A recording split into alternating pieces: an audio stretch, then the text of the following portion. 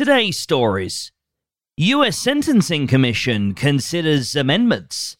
Canopy Growth taking destiny in their own hands.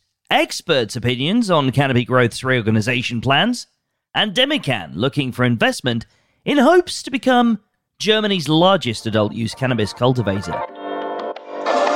Hi there, this is Neil Velio, host of the Cannabis Daily Podcast. Since 2017, Business of Cannabis has highlighted the companies, brands, people, and trends driving the cannabis industry. Now, let's get into today's stories.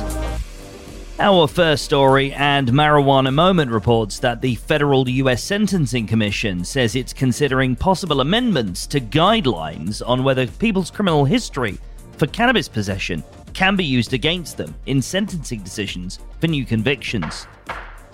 The announcement follows Biden's announcement to review the scheduling status of cannabis and pardon simple cannabis possession, and if amendments saying that cannabis possession should not be an enhancing factor on charges or should be a lower consideration, highlights the publication, it could have widespread criminal justice impacts. Eric Sterling, longtime legal observer of federal sentencing reform initiatives and former assistant counsel to the U.S. House Judiciary Committee, told Marijuana Moment, "I don't know what the number of cases might be, but considering how many marijuana possession convictions there have been, and in the population likely to have been convicted for other federal offenses, this could result in the release of, hypothetically, some thousands of federal prisoners and the shortening of the sentences of thousands more." Our second story, and Canopy Growth recently announced it would be acquiring 3 US assets and consolidating them into a new US holding company, Canopy USA.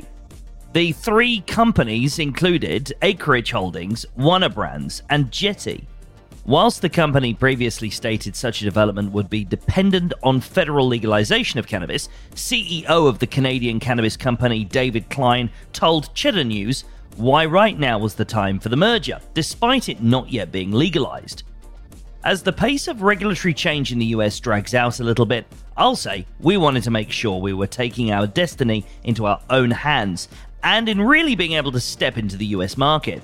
We're still bullish on various forms of federal regulatory reform. The difference is now we're going to have this merged entity that's participating in the market. And when those reforms happen, we'll be a net beneficiary of those reforms. Our third story, and one expert said that Canopy Growth's reorganization plan is a creative one, and other cannabis LPs could follow suit, according to reports in Benzinga. Cantor Fitzgerald's analyst Pablo Joannick said the move provides a compliant vehicle for the company to quickly consolidate the US THC industry at a time of depressed valuations, and that there is plenty of creativity in the way CGC has restructured the ownership of its US assets, and we believe this may provide a blueprint for other Canadian LPs. Another analyst, Owen Bennett, has also said the development could have positive implications for MSOs and paths to uplisting, potentially adopting similar structures. Before we get into our final story, I want to ask, have you followed this show in your favourite podcast app yet? Look out for a button marked follow or subscribe and click it so you never miss a future episode. Our final story.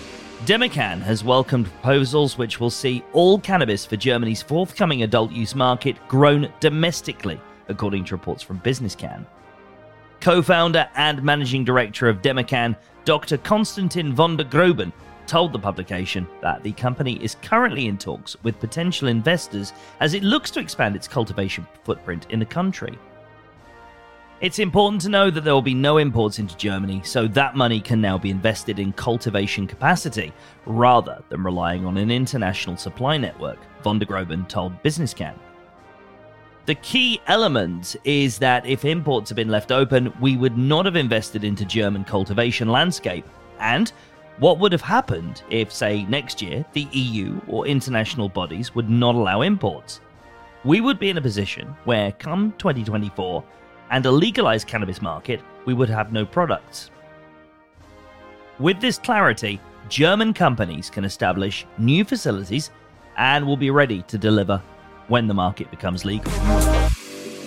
Those are the stories we're watching today. Join 12,000 others and catch all these stories and more in your inbox every day at 7 a.m. with our Cannabis Daily newsletter.